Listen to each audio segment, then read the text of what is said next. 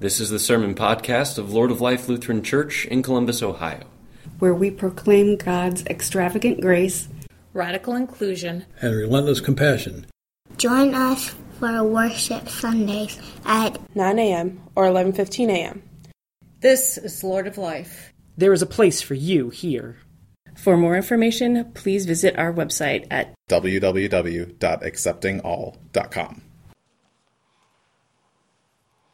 A reading from Joel. Blow the trumpet in Zion, sound the alarm on my holy mountain. Let all the inhabitants of the land tremble, for the day of the Lord is coming. It is near. A day of darkness and gloom, a day of clouds and thick darkness.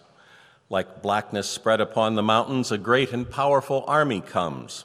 Their like has never been from of old, nor will it be again after them in ages to come. Yet even now, says the Lord, return to me with all your heart, with fasting, with weeping and mourning. Rend your hearts and not your clothing. Return to the Lord your God, for he is gracious and merciful, slow to anger and abounding in steadfast love, and relents from punishing. Who knows whether he will not turn and relent and leave a blessing behind him, a grain offering and a drink offering for the Lord your God.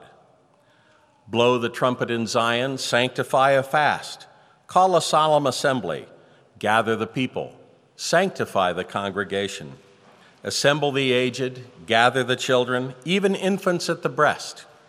Let the bridegroom leave his room and the bride her canopy. Between the vestibule and the altar, let the priests, the ministers of the Lord, weep. Let them say, spare your people, O Lord, and do not make your heritage a mockery, a byword among the nations. Why should it be said among the peoples, where is their God? The word of the Lord. The Holy Gospel according to Matthew, the 6th chapter. Jesus said to the disciples, beware of practicing your piety before others in order to be seen by them, for then you have no reward from your Father in heaven. So whenever you give alms, don't sound a trumpet before you as the hypocrites do in the synagogues and in the streets, so that they may be praised by others. Truly, I tell you, they have received their reward. But when you give alms, don't let your left hand know what your right hand is doing, so that your alms may be done in secret, and your Father who sees in secret will reward you. And whenever you pray, do not be like the hypocrites, for they love to stand and pray in the synagogues and at the street corners, so that they may be seen by others. Truly, I tell you, they've received their reward. But whenever you pray, go into your room and shut the door, and pray to your Father who is in secret, and your Father who sees in secret will reward you. And whenever you fast, don't look dismal like the hypocrites, for they disfigure their faces so as to show others that they are fasting. Truly, I tell you, they have received their reward. But when you fast, put oil on your head and wash your face, so that your fasting may be seen not by others, but by your Father who is in secret. And your Father who sees in secret will reward you. Do not store up for yourselves treasures on earth, where moth and rust consume, and where thieves break in and steal. But store up for yourselves treasures in heaven, where neither moth nor rust consumes, and where thieves do not break in and steal. For where your treasure is, there your heart will be also. My daughter Allison has been studying dance for a couple of years, and she is now just beginning point. Point shoes were invented by a guy named Charles Didio, I think is the name, in 1795, I believe, and he called them his flying machines. because of their ability to seemingly defy gravity and to make the dancer look weightless as they seem to defy the pull of gravity and just tip up on their toes at will. But anyone who has ever studied dance and ever tried to do that knows that people don't fly, and we are not weightless, and it is just that, an illusion. You take the shoes off, and the bruises and the calluses give proof to the fact.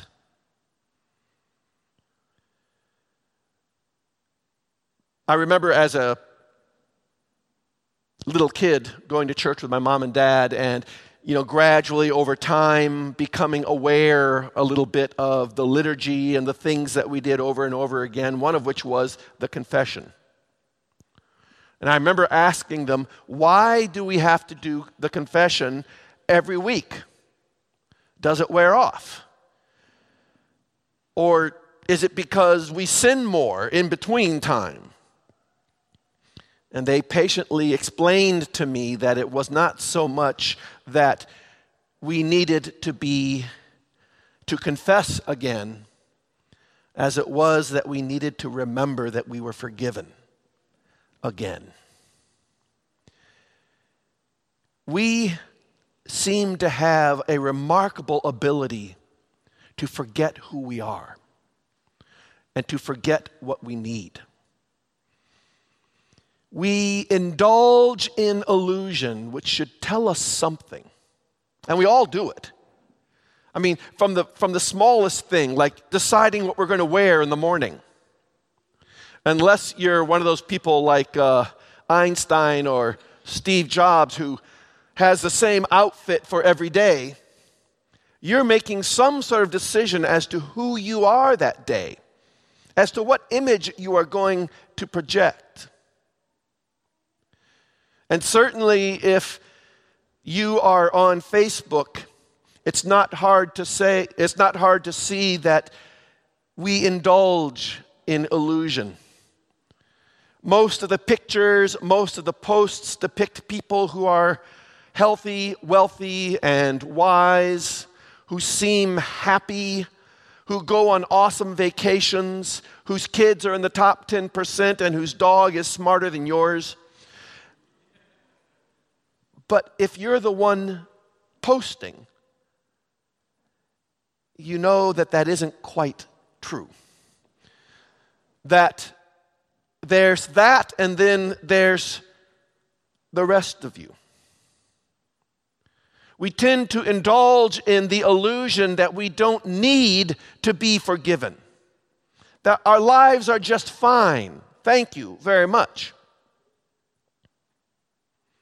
Or on the other hand, we indulge in the illusion that we can't be forgiven.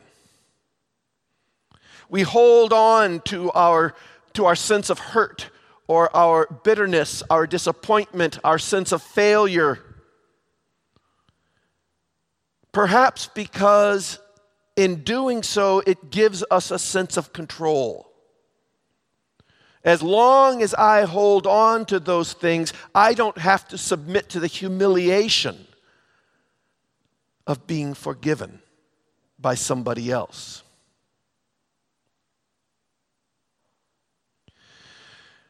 We need confession.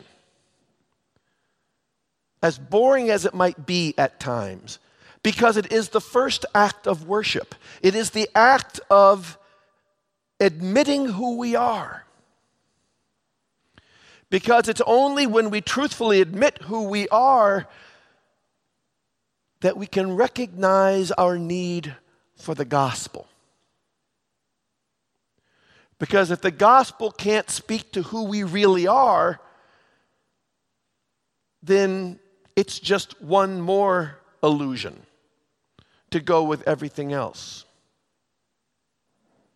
Ash Wednesday rolls around every year like confession writ large. we have our weekly confession, and then we have our yearly confession, in which, coming into this season of Lent, once again, we receive the instruction to take a hard look at ourselves, to foster no illusions about who we are and what we need. And we do this in preparation for coming up to the awesome events of Holy Week, which, if we don't need them, mean nothing. But if we do, it means everything. Nadia Bolz-Weber, who has written a number of books, one of which is one called Accidental Saints, describes Ash Wednesday as if this is baptism and this is funeral, your funeral, and there's a ribbon that stretches between the two, and you don't know how long or that ribbon is. Ash Wednesday comes around every year and, in a sense, grabs that ribbon in the middle and pinches it up so that our baptism and our funeral come together. We hear the words of our baptism and we remember that wet, oily cross marked on our foreheads. We hear the words of our funeral and come into contact with that starkly honest mortal dust. And together they leave a smudge on our forehead that becomes the sign of our saving,